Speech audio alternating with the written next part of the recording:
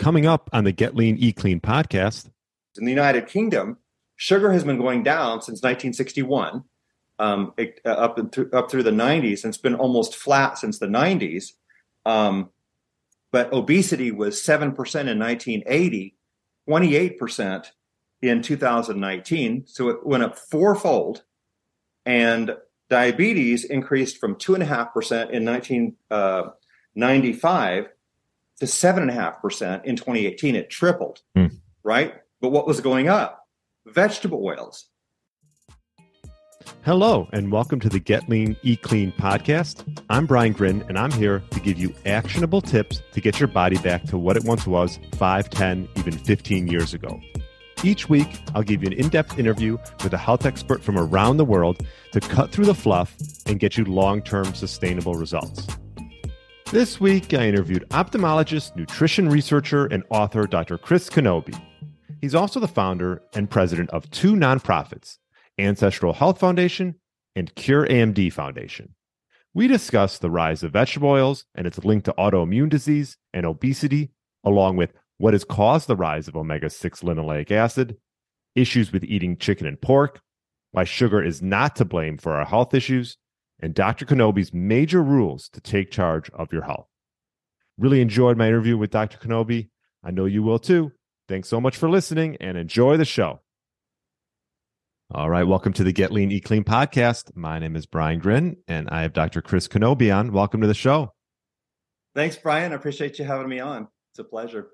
Yeah, I've been listening to you do the podcast scene a bit here, enjoying your interviews, and I was like, I got to get you on. We'll talk all about your book, The Ancestral Diet Revolution. Okay. What sort of sparked you to write that book and get into, seed oils? I know you're an ophthalmologist by trade, right? Right.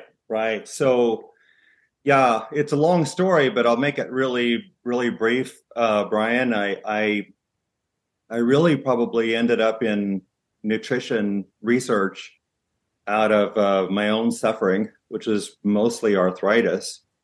And I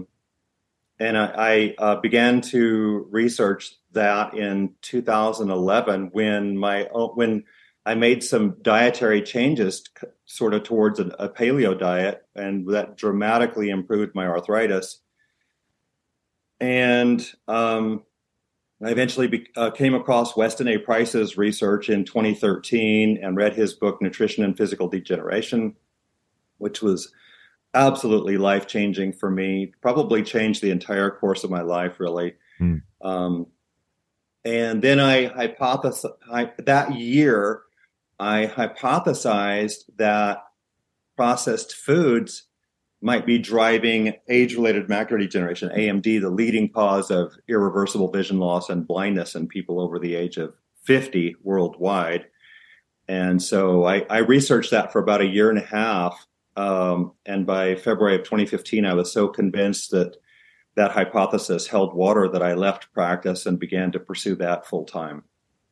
And and that we researched that data regarding that in 25 nations, and that data completely supported the hypothesis. And we published a paper, then I published a book on macular degeneration, and started a nonprofit foundation, Cure AMD Foundation. And then but by 2017, 18, 19, Brian, I just was so convinced that seed oils, vegetable oils, the highly polyunsaturated vegetable oils, I probably should say, are such major drivers of obesity and chronic disease like heart disease, strokes, cancer, diabetes, metabolic syndrome, that I began to pursue that. And I really presented on that for the first time in terms of, regarding the kind of this broad scope of chronic disease and diet, especially, vegetable oils, that I went public with that in 2019 at the Ancestral Health Symposium, which was held at the University of California, San Diego. And this has kind of, led my life in that path ever since, because it's really been life-changing for, we think lots of people. We think we've reached a few million people with this message. And So in about 2020, I started working on this book, this latest book, The Ancestral Diet Revolution. And it's been a very long process, but finally now it's out and available. It's online and at online bookstores, that is, and so we're very proud of it. So it's that book, by the way, is myself and a co-author, Suzanne Alexander, who's also put a couple of years of her life into this research and this book. How'd you connect with Suzanne? So she reached out to me. She's a teacher by trade, but she's got really about 40 years of nutrition research experience herself. And I don't mean in the lab research. I mean more academic type research. And so she's a very smart individual, and she and I collaborated on this book over the last couple of years. And so I'm in Colorado, she's in New York. So a lot of that was done, kind of long distance, but so it came together well, we believe. And so you were, you had an ophthalmology practice. I practiced ophthalmology from 1991 until 2015. So about 24 years in ophthalmology. And I left practice in February of 2015. It's been more than 8 years now to pursue this. And we recently started a second nonprofit foundation, Ancestral Health Foundation. And it's through these foundations, Brian, that we hope to do anthropologic studies on ancestrally living populations around the world. I'm kind of getting where we should be talking about at the end, maybe, but that's our ultimate goal, is to do research that will and publish papers. So because that's what I believe will change allopathic medicine forever. Because allopathic medicine, as you probably know, let's just go back to this. They just don't recognize that diet has hardly anything to do with obesity and chronic disease for the most part, except that they do admit that it's processed foods causing a lot of the problem. But for the most part, the allopathic conventional medicine does not recognize that it is diet driving obesity and chronic disease, and that and there's a complete ignorance about this. I wasn't taught anything about nutrition in medical school. And for 21 years after I graduated from medical school, from 1990 when I graduated, which is here at the University of Colorado School of Medicine, until 2011, I absolutely had no clue at all that diet was driving any of this chronic disease, really. Maybe other than overweight to some degree, but I hadn't had no understanding of it whatsoever. So this has all been done, based on my own research, mostly, through books and papers and. Do you think that trainings for health professionals, has it changed since the 90s, or is it? Oh no. Okay. No, I don't think. If it has, very little. So I as I probably wrote in maybe one or both of my last two books, I don't think I got even 5 minutes of nutrition education in 4 years of medical school, and what I did get would have been wrong. So if there was any, it probably would have been saturated fat causes heart disease, saturated fat raises cholesterol, and cholesterol causes heart disease, and it would have been as simple as that. And so I bought that story like almost all the rest of allopathically trained physicians, and so I didn't understand any of that, and that was wrong until at least 2007. And regarding vegetable oils, you started researching vegetable oils when you were looking into processed foods and realizing that they were pretty much in every processed food you could imagine. Is that sort of how that came about? Yeah, I would say that, I was convinced that vegetable oils were a problem from Weston A. Price's research, which I read, as I mentioned, I read his book in 2013, and Price evaluated people on 5 continents, 14 nations, hundreds of tribes and villages, and thousands upon thousands of people. And he, just for those who've never heard this story, he found that those people who were westernizing their diets and essentially replacing their native traditional foods with our westernized foods, which he stated were refined flours, refined sugars, vegetable fats, he called them, which is vegetable oils, canned goods, sweets, confectionery, and the like. Those people developed degenerative diseases. It started with dental decay, and they developed arthritis and cancer and so on. And so I was convinced in 2013 that vegetable oils were a part of the problem. But in Price's day, which is the 1930s, especially outside of the United States and United Kingdom and some of Europe, vegetable oils were extremely low consumption, right? So it wasn't a big deal to Price at that time because it wasn't, the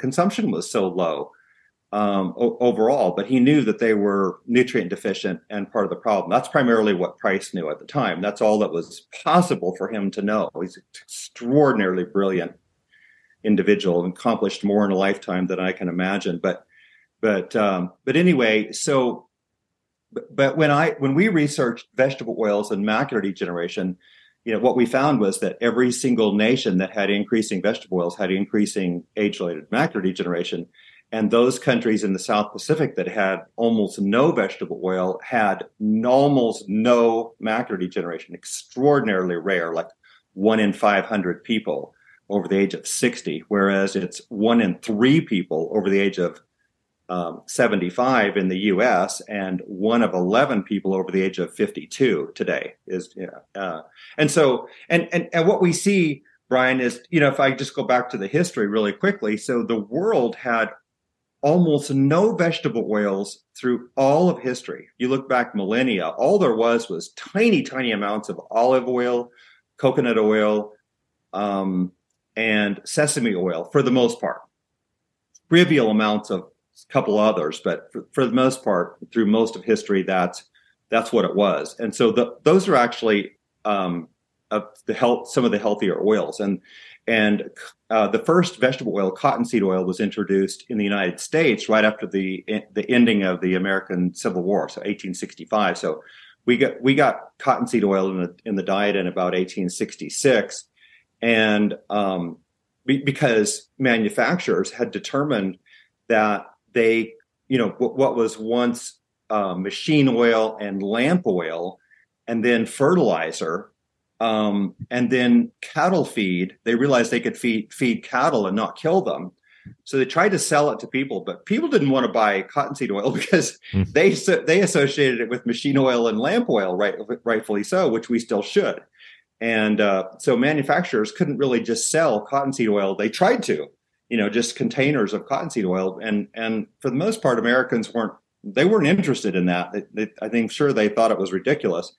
And so the manufacturers then began to adulterate various things. Well, they started with adulterating butter, essentially, which then they called margarine. And then they adulterated olive oil beginning in the 1870s. And by 1880, the French made complaint because they were getting what was supposed to be olive oil from the United States. And it was instead, they knew it was adulterated with cottonseed oil. They could tell just by the taste. And anyway, but we had very, very low consumption of these oils through 1909, about 1 to 2 grams per day from 1866 to 1908. And then in 1909, soybean oil entered. And all of a sudden in 1909, we're already at like 9 grams of total vegetable oil per day. And then what happened is then manufacturers, they knew this was a big money-making opportunity. So we had at that point cottonseed oil and soybean oil. Then we got corn, canola, eventually cottonseed, we had cottonseed, rapeseed, grapeseed, sunflower, safflower, rice bran, sesame, and peanut oils. These all entered the food supply. And so let me just give you a couple more numbers. So by 1961, Americans were consuming an average of 19 and a half grams of vegetable oil per day. And by 2010, we're at 80 grams per day. All right. So let me just, throw this statistic out. So if you think about it, in 1865, we had absolutely zero vegetable oil consumption. If you would have used the term vegetable oil to any American in 1865, they would have looked at you puzzled because nobody had ever heard that term. And it still shouldn't be used because they don't come from vegetables. But anyway, so we were absolutely zero. In 1908, we would have been about 1 to 2 grams a day.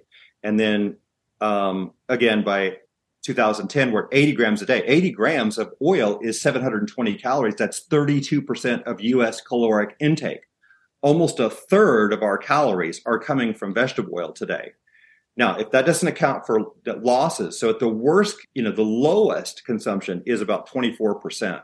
So around a fourth to a third of our typical American diets are made up of vegetable oils, which didn't exist up through the American Civil War, essentially worldwide. And what we've seen with that is all these diseases like coronary heart disease, cancers, type 2 diabetes, metabolic syndrome, Alzheimer's disease, dementia, age-related macular degeneration, all the autoimmune diseases, they've all exploded in prevalence, in incidence and prevalence since that time. So very quickly. So, for example, coronary heart disease was just virtually unknown in the 19th century. Between 1800 and 1900, there's 8 papers on coronary heart disease for the entire century worldwide, and 2 of those on thrombotic coronary heart disease, which is the equivalent of myocardial infarction heart attack. Right? That's how rare it was. Mm. In fact, the first known heart attack was not, documented in the United States was 1912. James Herrick, a physician, published a paper on a documented heart attack and with autopsy evidence, and it wasn't even taken seriously for about a decade because nobody was aware of heart disease, of coronary heart disease. All heart disease at that time, there was heart disease, but it was all valvular, which is infectious. That comes from syphilis, endocarditis, and I just went blank on the third one. But anyway, all infectious type disease. So coronary heart disease just exploded, and it's been a similar scenario with cancer. Yeah, I mean, I've read some of the articles, and I've gone through your book, and I mean, there's so much backing this; it's hard to argue with it. Yeah. What was the reason that seed oils or vegetable oils, which can probably be used interchangeably, what was the reason they were brought into the market? Was to preserve foods? How come they got involved in industrial manufacturing and processing? One reason, profit. Absolutely, one reason is profit. The goal of manufacturers was to make money, and with vegetable oils, it wasn't because they thought they were healthy, or I don't think they knew that they were dangerous at that time at all. But the goal was always profit, and so the goal was to outsell butter and lard and even beef tallow. And because throughout all of history, everywhere you look, people cooked with animal fats throughout all of history, except essentially where they had olive trees. And olive trees covered a very small segment of the geography of the entire world. For example, they were mostly in a few places in Europe and in California up through the mid-19th century. That's the only places that had them. And of course, that's where they primarily are today. But even throughout all of history, olive oil has had a very, very, very low consumption. And in fact, it's only, even today, olive oil only counts for 1 or 1.5% of the total global consumption of oils. All the rest are vegetable oils. And so again, this is what happened. The manufacturers, they succeeded in their goal. Their goal was to replace butter, lard, and beef tallow, and that's exactly what they did. So in the year 1900, when coronary heart disease was unknown, by almost every physician in the world, when Alzheimer's had never been diagnosed, when there was never had been a case of macular degeneration known in the United States, for example, when obesity was 1.1%, 1.2%, when type 2 diabetes was an extraordinary rarity, animal fats accounted for 99% of the added fats in the diet. Animal fats, lard, butter, and beef tallow. By 2005, 86% of the added fats in the diet came from vegetable oils. And with that, of course, we've had this explosion of all of this, of obesity and chronic disease. And that's what's still happening is we still have increasing vegetable oil consumption throughout almost the entire world. And it continues to replace and supplant the animal fats. And with that, again, all of these diseases continue to just explode. And the thing about it is, I mean, I know it's in pretty much every processed food, but you also can find it in health foods as well. Yes. I mean, you can go to Whole Foods, right? Go into, where they have the pre-made, buffet or whatever you want to call it. I mean, and they state the ingredients and you'd be hard pressed not to find an industrial seed oil in there. Yes, if you even go to to Whole Foods and as you mentioned, like for those Whole Food grocery stores that have ready prepared food that you can just prepare a plate of food, they do have all the ingredients listed for every single one of them, and almost every single one that I've seen has canola oil. And canola oil is about 20% omega-6 linoleic acid. Soybean oil is about 54 to 56% omega-6 linoleic acid, LA. And safflower oil is about 78%. So that's kind of the gamut. All these vegetable oils, they have the omega-6 runs from about 20% to 78%.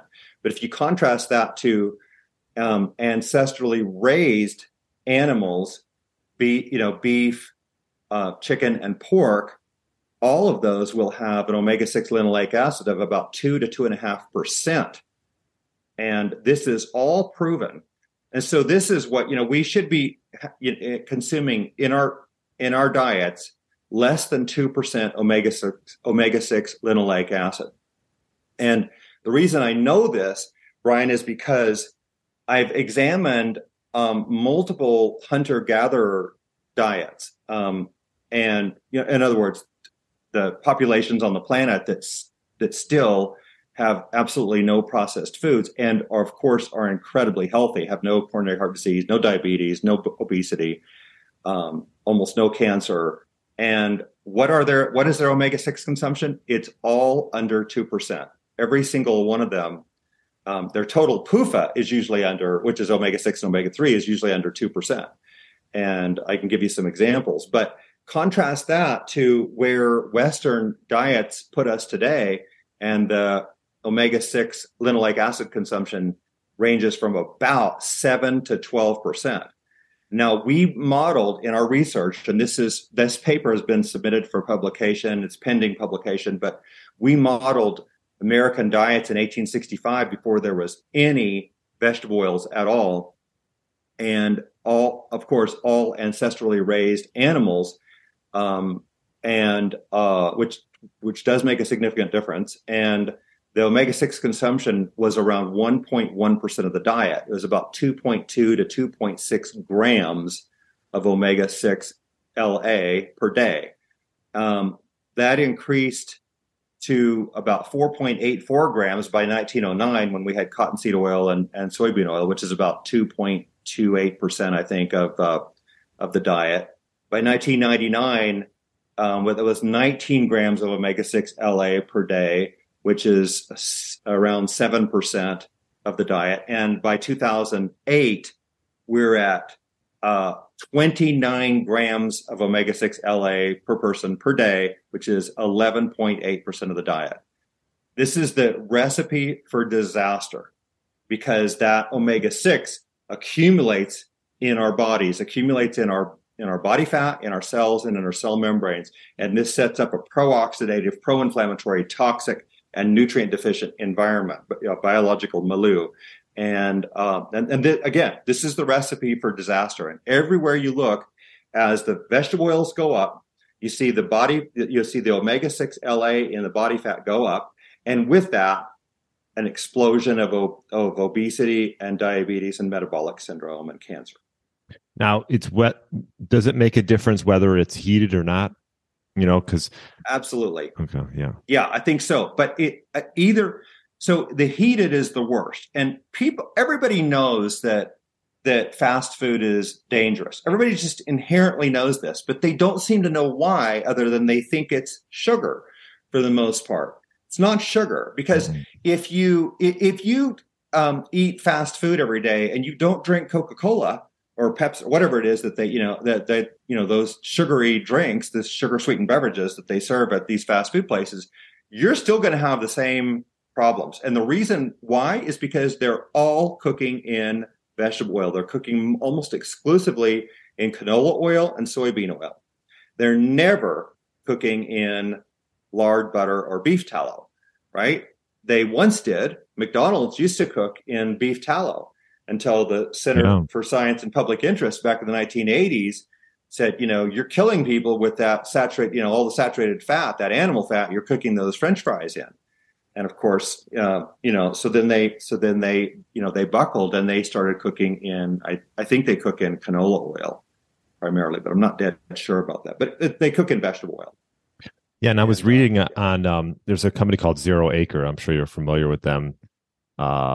They make an oil that's very low in LA that you can cook in high heat. And there were some stats they were showing, but how inefficient it is to make these oils. Like for 5 tablespoons of grapeseed oil, it requires 625 grapes. Mm-hmm. Yeah. 5 tablespoons of corn oil requires 98 ears of corn. So, right. It just seems not sustainable, although it's happening, It absolutely makes no sense at all that we should really ever be consuming vegetable oil. And I tell people, Brian, that if they think vegetable oils are healthy, they might ought to first just take a look at how they're manufactured. And there's a good video on YouTube. You might have seen it. I think it's called Canola Oil, How It's Made. You take observe that. And it's just a few minutes, and it'll be shocking to most people to actually see what the oils look like, because they're crushed, heated, pressed, and they go through about 4 or 5 heatings during the process, and then the oils are chemically alkalinized, chemically bleached, and chemically deodorized before they're prepared to go in the bottle. I made that sound really simple, but if you look at these are major factories. If you look at these factories that produce the oils, they look a lot like a petroleum refinery, but these are vegetable oil refineries. And if you Google images of, quote, vegetable oil refineries, end quote, you'll start seeing what they look like. And if you watch the process, you'll see what it takes to make them. And I think most people, if they watch that, they'll think, I cannot believe I'm eating this stuff, because it looks like it should be machine oil and lamp oil. And that's what it should be.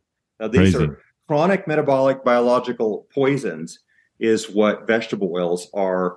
I've been saying this, for 40 years now, and I can get into the reasons why if you want to. Well, linoleic acid is, for one thing, right, it's unstable. It oxidizes very easily. So when it's heated, that's like when it's at its worst. And you mentioned canola, peanut, rice bran, cottonseed. The thing is, you can't really taste, you can't tell that these are in your products. So you either got to read the label, or a lot of times, you go to restaurants and, most people don't ask what they're cooking their food in, but it's 99% of the time it's these oils. So it's almost like a silent killer. Yeah, absolutely is a silent killer. And that's, the fact is vegetable oils, as I mentioned, are chronic metabolic poisons. They're not acute poisons for the most part.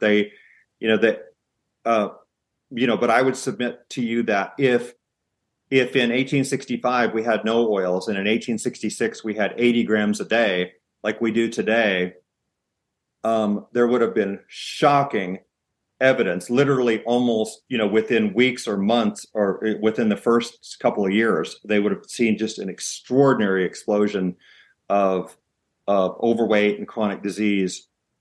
And it would have been well known. But because this, the consumption ramped up so slowly, like I mentioned, 0 grams in 1865, 9 grams in 1909, 19.5 grams in 1961, 80 grams in 2010. This allowed all of this chronic disease to just insidiously increase, right? And so therefore, then this was the perfect way to introduce a poison into the food supply. Slow, and then tell people it's healthy. And that's exactly what they did. They've been telling people it's healthy. In fact, they coined the term, as best I can tell, vegetable oils in the early 20th century. And the reason they did sounds healthy because it does. Right. And not one of these oils comes from a vegetable. There isn't such a thing. They come from, the ones that are really dangerous that we talked about. They come from seeds mostly and beans, right? So most of them are seeds and then soybeans, right? And Crisco, were they the first in the early 90s to sell this for human consumption, right? So Crisco represents the very first partially hydrogenated fat, which gives us artificially produced or industrially produced trans fats, which are completely different than the natural trans fats of animal fat. But yeah, so Crisco was introduced in 1911 by Procter and Gamble. Procter and Gamble were soap and candle makers. And their candle making business was drying up because of electricity at the time. And so they literally, looked at their candles and they said, this kind of looks like lard. And they partnered with a German scientist, E.C. Kaiser, if I remember right, and in 1907, and that's how they first manufactured Crisco, which is they took cottonseed oil and bubbled hydrogen gas through it while boiling it in the presence of a nickel catalyst. And this is how you produce this partially hydrogenated oil, which, again, they just made something that looked kind of like lard. And that was their goal, with that product, was to outsell lard. And whereas margarine was, produced more, I think they first began to produce in the 1870s. And that was, again, to replace butter. And what they were doing is they were taking cottonseed oil and mixing it with butter and selling it as margarine. Now, in your book, you have a lot of studies, you cite a lot of studies. Was there one that sort of sticks out? Because, obviously studies have their different variables and their pros and cons, but was there one that sort of stuck out to you? Well, I think the animal studies are where they put animals on various omega-6 containing diets. Those are particularly striking. So I could mention a couple of those, or at least one of those, if you want me to. And I was just looking at a post. Looks like in 2021. What was the most recent one done? This one looks like it was done on acute anterior uveitis, a severe eye inflammation. Was this something that have you seen this one? I could. You mean that is related to seed oils? Yeah. I'm not aware of that. Okay. But uveitis is an autoimmune disorder, and all of the autoimmune disorders have exploded again since the 19th century, and we've seen an extraordinary increase. I can give you those numbers in autoimmune disorders. So everything from like lupus, multiple sclerosis, Crohn's disease, ulcerative colitis. There's over 100 of these autoimmune disorders today, but they were rare in the 19th century. And just since between 1985 and 2015, we've seen just the data proves that the autoimmune disorders have increased on an average of, in terms of incidence, 100% every 5 to 6 years between 1985 and 2015. 100% increase every 5 to 6 years. Why? Well, again, the one thing, and this is globally, and the one thing going up is vegetable oils. And the reason this is true is because vegetable oils create a biological milieu in the intestine that is ripe for leaky gut, increased intestinal permeability. This is, I think, one of the primary causes of autoimmunity. You cannot have autoimmunity, I don't believe, without having leaky gut. It's a prerequisite. And the best way to set that up is through processed foods and vegetable oils, is to create that situation. But if we go back to, I'll mention, Brian, go back to one of these studies. I happen to have this in front of me, so I'm looking at this data on this Sure. The diets of and a study of soybean oil versus sugar in animals. So I have one here where these researchers they compared rodent chow, which is 1.2% omega-6 linoleic acid, LA, right? This diet was 4% sugar. These rodents, they grew up to be normal size, the equivalent of, if we called that the equivalent of a 170-pound man. And then they've had a second, and there's more groups than what I'm going to mention here, but I'll just mention 3 of them.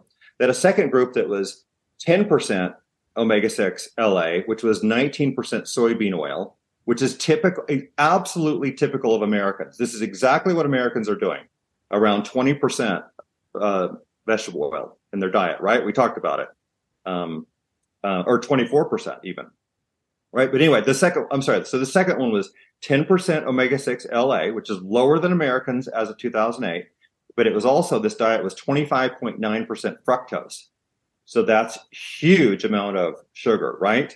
And these animals gained up to, they averaged the human equivalent of 261 pounds.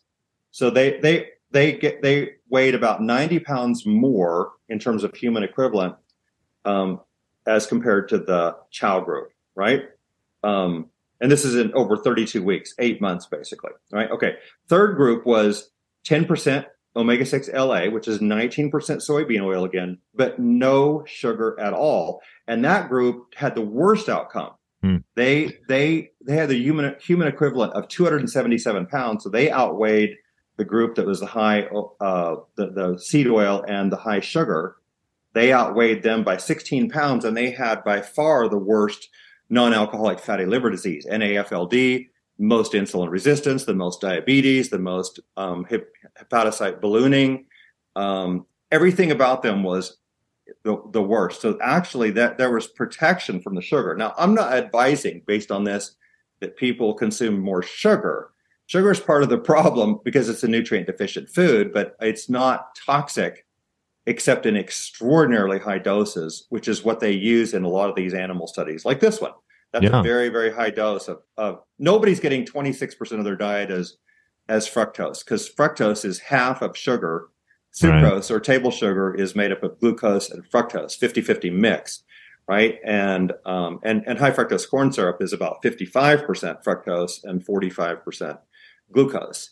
But nobody's consuming 26% of their diet as fructose naturally. That would be the equivalent of 52% of your diet as sugar. It doesn't happen anywhere. Americans consume more sugar per capita than any nation in the world, and our consumption is around 20%, 21% of our diet as of 2010. Right? So yeah, I close to that. I don't know if you're familiar. I'm sorry. I don't know if you're familiar with Dr. Ray Peat. Yeah. So I've had some of his sort of disciples on the show, and Georgie Dinkoff has come on. He's actually coming back on.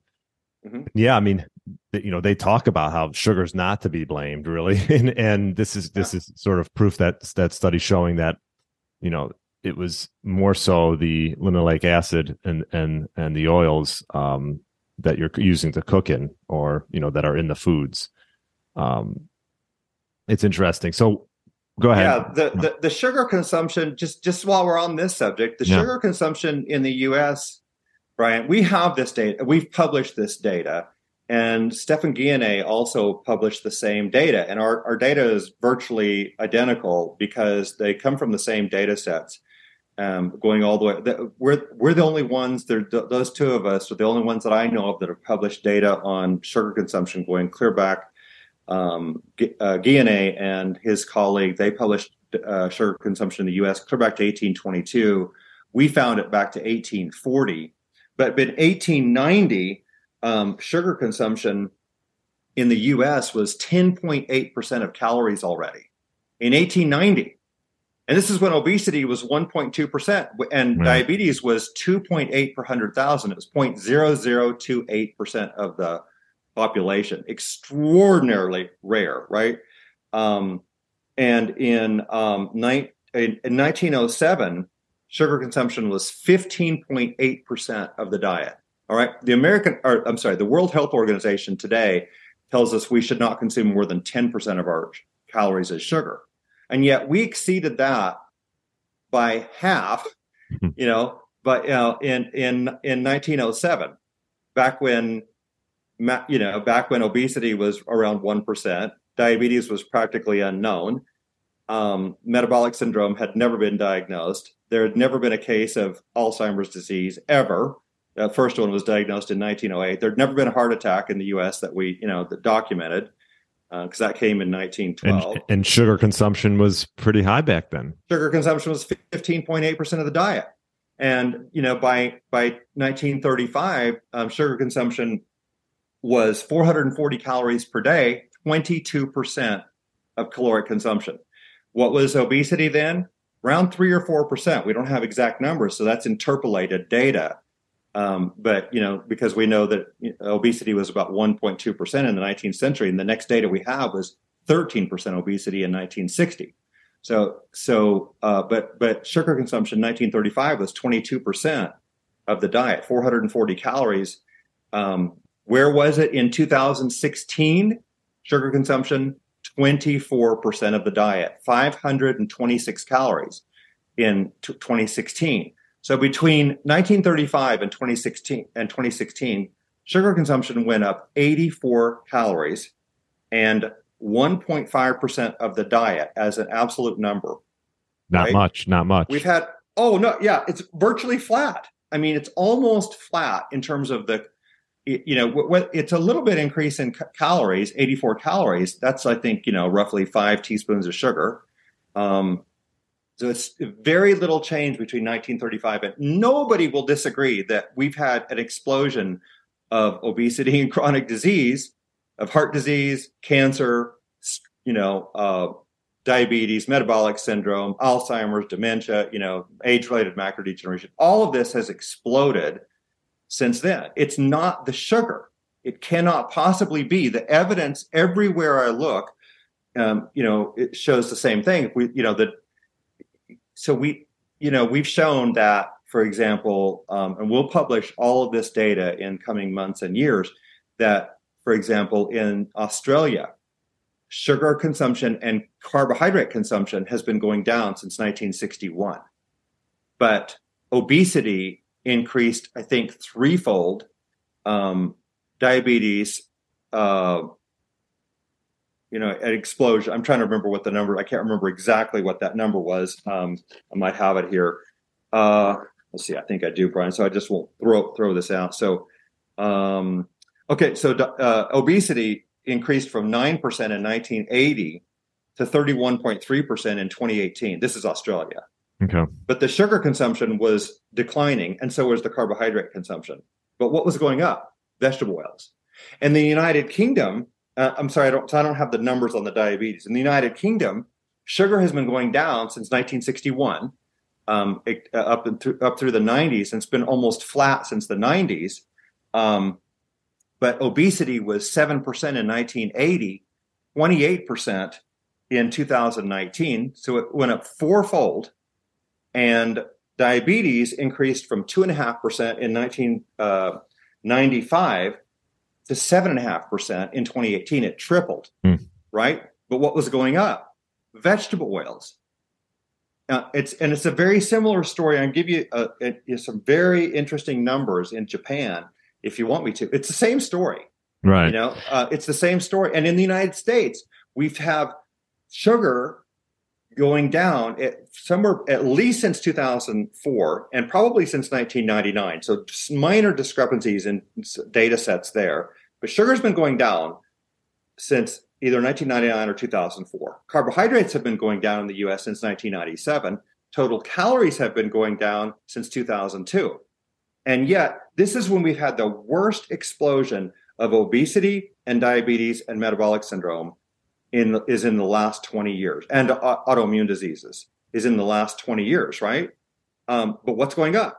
And it's still the vegetable oils. They continue to replace the animal fats. So, yeah, I mean, let's talk about some steps people could take to, sure. Because obviously there's a lot of data there, and definitely I would check out your book for sure, called The Ancestral Diet Revolution: How Vegetable Oils and Processed Foods Destroy Our Health and How to Recover. And so let's talk about some steps. And I like how you did in the back of the book, which I saw, ways that we can sort of change our health destiny. And obviously the first one is to avoid all high PUFA vegetable oils, soybean, corn, canola, cottonseed, rapeseed, grapeseed, sunflower. You can make a song out of it if you want. And so to replace those, best animal fats, correct? Yes. You got lard, ghee, things like butter. That. Butter, grass-fed butter. For things at high heat, those are great, right? I think butter, you got to be a little bit careful at high heat if that's correct. But I know ghee, beef tallow, suet, lard, even cooking in that. And nowadays you can find those. But a big one I think too is just not going out to eat a lot. Interesting thing when COVID hit and everything closed down, and I saw this with actually a few of like my friends that probably went out to dinner more than they probably should. They lost weight. They looked better just from cooking for themselves at home. Yeah. Because I don't know, at least from my people, the friends that I'm around, like I don't think people go out necessarily and buy these oils. I mean, maybe a lot of people do, and maybe certain spheres of the globe, but cooking for yourself is such a big one. I think that's like that'll go such a long way. Absolutely. And I just have to, maybe reiterate what you're saying, that my experience has been that there's been a lot of people who mistakenly believe that because they're not using vegetable oils, they're not pouring vegetable oils into their own food, that they're not getting any. And nothing could be further from the truth, because if you're consuming processed foods at all, anything prepackaged, ready to eat, or all these bars, all restaurant foods, all fast foods, they're all made with vegetable oil. Almost, very, very few restaurants are cooking exclusively with butter, for example. So, but yeah, and I would just recommend in terms of, practicality, if we get to the sort of pragmatics of this, is I would recommend cooking everything in butter. As much as possible. I think that's the easiest and safest thing to do. And if you need a lot of oil for something, coconut oil is a really good choice because it's 2% omega-6 LA. And what about avocado oil? Yeah, so avocado oil is about 14% omega-6 LA. So it's not nearly as safe right off the bat to cook with, as coconut oil or palm kernel oil, which are both 2% LA. And that's where butter would be. It's 1.5 to 2.5% omega-6 LA.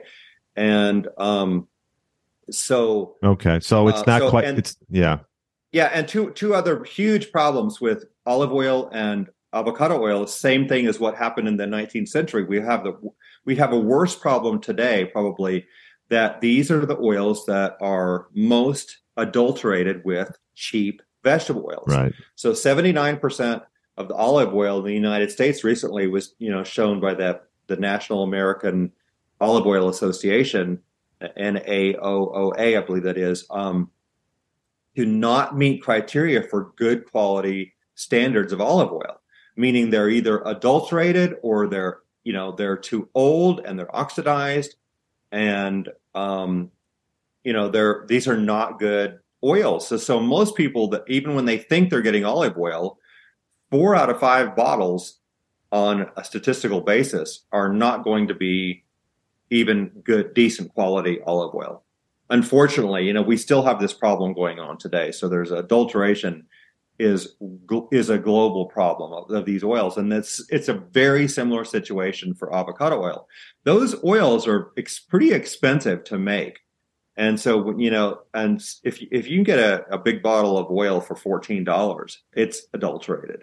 I almost guarantee it. In general, most of them are going to be adulterated. Yeah, and so you gotta know where it's coming from. So extra virgin olive oil from a good source. You can use that as a dressing, and you could cook in it if the source is correct, right? And then, like you mentioned, butter. Coconut oil is a good one if you don't want to, if you're maybe a vegetarian. Mm-hmm. Yeah, absolutely. Or anybody could cook coconut oil, but I would recommend number one. I think for most people, it's easiest to get rid of all of their oils, because even coconut oil, which is fine, but just everybody should keep in mind that none of the vegetable oils, whether they're good or not, have any vitamins A, D, or K2, which you will get in butter, for example. And you will get those in beef tallow, and you get much lesser amounts in pork lard. And I should mention really quickly, Brian, I think that people need to be a little cautious about the kinds of chicken and pork they consume, because if those animals are fed corn and soy like they are in CAFOs, concentrated animal feeding operations today, they will, because those are monogastric animals like humans, they will develop very high omega-6 in their body fat, up to around 20% omega-6 LA. Whereas if those animals, chicken and pigs, are fed ancestral diets, which means they get no corn and soy. I mean, these are, chicken and pork they're both omnivores, right? They eat other animals and they eat plants like humans do. And but anyway, they can develop very high levels of omega-6 LA in their body fat. So if you're consuming those animals, those meats off the shelf in grocery stores, you're almost always getting a CAFO raised and corn and soy fed animal. So you have to find those. Whereas with beef or any ruminants, any ungulates, the ruminants that are polygastric, one of their stomachs is essentially a biohydrogenation chamber, and they can convert high omega-6 into monounsaturated fat. So in other words, they can take omega-6 LA and convert it into monounsaturated fat and saturated fat, and then they will store that in their body fat, and they will have very low LA. So even a corn and soy fed cow will have omega-6 LA that's around 2.5 to maybe 3.5% of the body fat, whereas 100% grass-fed cow will have closer to 2% omega-6 LA. So very little difference. You again compare that. So even in a CAFO raised, cow, beef, you may only be getting 2.5 to 3.5% omega-6 LA. Contrast that to 56% LA in soybean oil, which is the most commonly used high PUFA oil in the world today. It's the second most commonly consumed oil. The number one oil in the worldwide is palm oil, which doesn't get very good, has very relatively pretty low consumption in the U.S. Because nobody uses it for anything other than for some processed foods. But it's it has pretty big consumption in Asia, for example. Yeah, your point on the cows versus chicken and pork. Actually, when this comes out, I'll have an interview already out with some ranchers and dairy farmers, and they talked about that in particular. The interesting thing is cows are most of the cows, even if it's conventionally raised, like just the health status of that, just is so far beyond the conventionally raised chicken and pork. So I guess from that standpoint, if you are going out to eat, I would stick with, if you eat those things, I would stick with meat over the chicken or the pork, because I think people go out to eat and they think they get a nice piece of chicken on a salad. They think they're eating healthy. It's sort of, and yet they're getting these, high amounts of omega-6s. Yeah. So if you do consume CAFO raised chicken, for example, then the safest thing to do is to consume the cuts of meat that have the lowest fat, which would be like a chicken breast with no skin and no fat, right? But even those, the omega-6 LA is going to be substantially higher, about 4 times higher than it would be in a ancestrally raised chicken. Yeah. So again, that would be like chickens that are fed a natural diet. So chickens again, they're omnivores. People who think chickens are vegans, they're no more vegans than we are. I mean, generally speaking, they're omnivores, and they eat worms and bugs and carry on their decaying flesh, all kinds of flesh. They'll eat rodents and snakes and all that if they can get them. And then they eat plants too, so they're eating, they'll eat fruit and vegetables and greens and all that. So that's what chickens should be eating. Right. And it's tough to find that. I use a sort of company called Force of Nature, and they have quality chicken because my wife likes to eat it up. But yeah, so I think you're best off, like you said, either finding leaner cuts of chicken meat, or just maybe going with steak if you got to choose between the two and you're going out to dinner. Exactly. So is there anything else like people could do before we close things up here, as far as sort of taking their health in their own hands?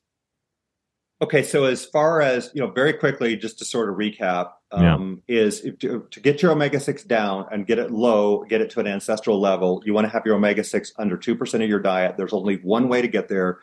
Number one, eliminate the vegetable oils. The seed oils have to be eliminated. Number two is avoid CAFO-raised chicken and pork. Number three is cut out nuts and seeds, at least for a while, at least for several years, because that's how long it'll take to get your omega-6 LA in your body fat, in your cells, in your cell membranes down to an ancestral level. And then, the next thing is, once you do that, next steps are get rid of processed foods, because then you're eliminating, for the most part, refined sugars and refined flours, right? And so now you've eliminated, so that's it. Those are the huge steps. If you just want to get, the low-hanging fruit, if you eliminate vegetable oils, refined flours, and sugars, I think for most people, you're 95% of the way there towards an ancestral diet. So then you can eat anything you want to, any kind of food. When people say, well, can I have Chinese food or Mexican food or Brazilian food, whatever, that makes no difference what it is, as long as the ingredients are ancestral. And ancestral ingredients means no vegetable oils, little, I would say, small amounts of sugar and very small amounts or no refined flours, essentially. Those right there are the big steps. That's the low-hanging fruit to easily get to. And I'm not saying this is easy to do. You have to be very vigilant in order to, to consume an ancestral diet. But that's how you do it. That's how you do it. And when you say nuts and seeds, are like, let's say someone likes macadamia nuts. Oh, that's the one that's low in LA. Okay. Yes. Okay. Macadamia nuts. What about pistachios? I do like pistachios. I don't know the number off the top of my head, but all of the nuts and seeds will be high in LA except macadamia nuts. Macadamia nuts are 2% omega-6 LA. So if you want to consume nuts, that's the one.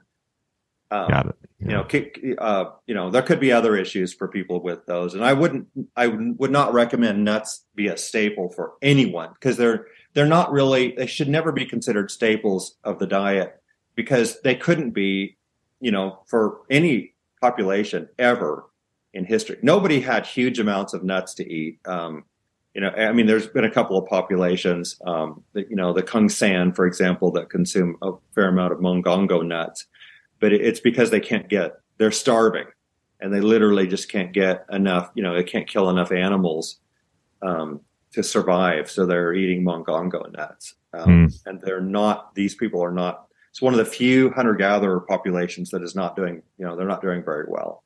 Their kids are starved, they're malnourished and have kwashiorkor, the distended bellies and things like that.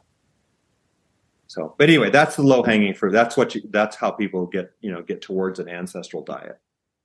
All right, Chris. Well, thank you so much for coming on. Best place for people to find you? Yes, Brian. Well, thanks for having me on. And so we have, as I mentioned, two foundations, Cure AMD Foundation and Ancestral Health Foundation. The latter, our website, will be coming along here shortly. That'll be at ancestralhealthfoundation.org. Cure AMD Foundation is at cureamd.org. We have Facebook for both of those foundations. We have Twitter for both of those foundations, Instagram for both. I am on Twitter, but I'm not very active. I'm at Chris Knobbe, MD. I'm not very active at all. And I'll put. That's fine. I'm not a big Twitter guy, but I'll put links in the show notes for all that, and then as well as your book, The Ancestral Diet Revolution, which was recently, published in paperback and hardcover. I see. Right. And anywhere out, that should be good to go. Well, Chris, I appreciate you coming on the show and sharing all this knowledge, and hopefully people will take a little bit from it and implement it into their lives. Sounds great, Brian. Thank you so much. I appreciate you having me on. Thanks for listening to the Get Lean, Eat Clean podcast. I understand there are millions of other podcasts out there, and you've chosen to listen to mine, and I appreciate that. Check out the show notes at briangrin.com for everything that was mentioned in this episode. Feel free to subscribe to the podcast and share it with a friend or family member that's looking to get their body back to what it once was. Thanks again, and have a great day.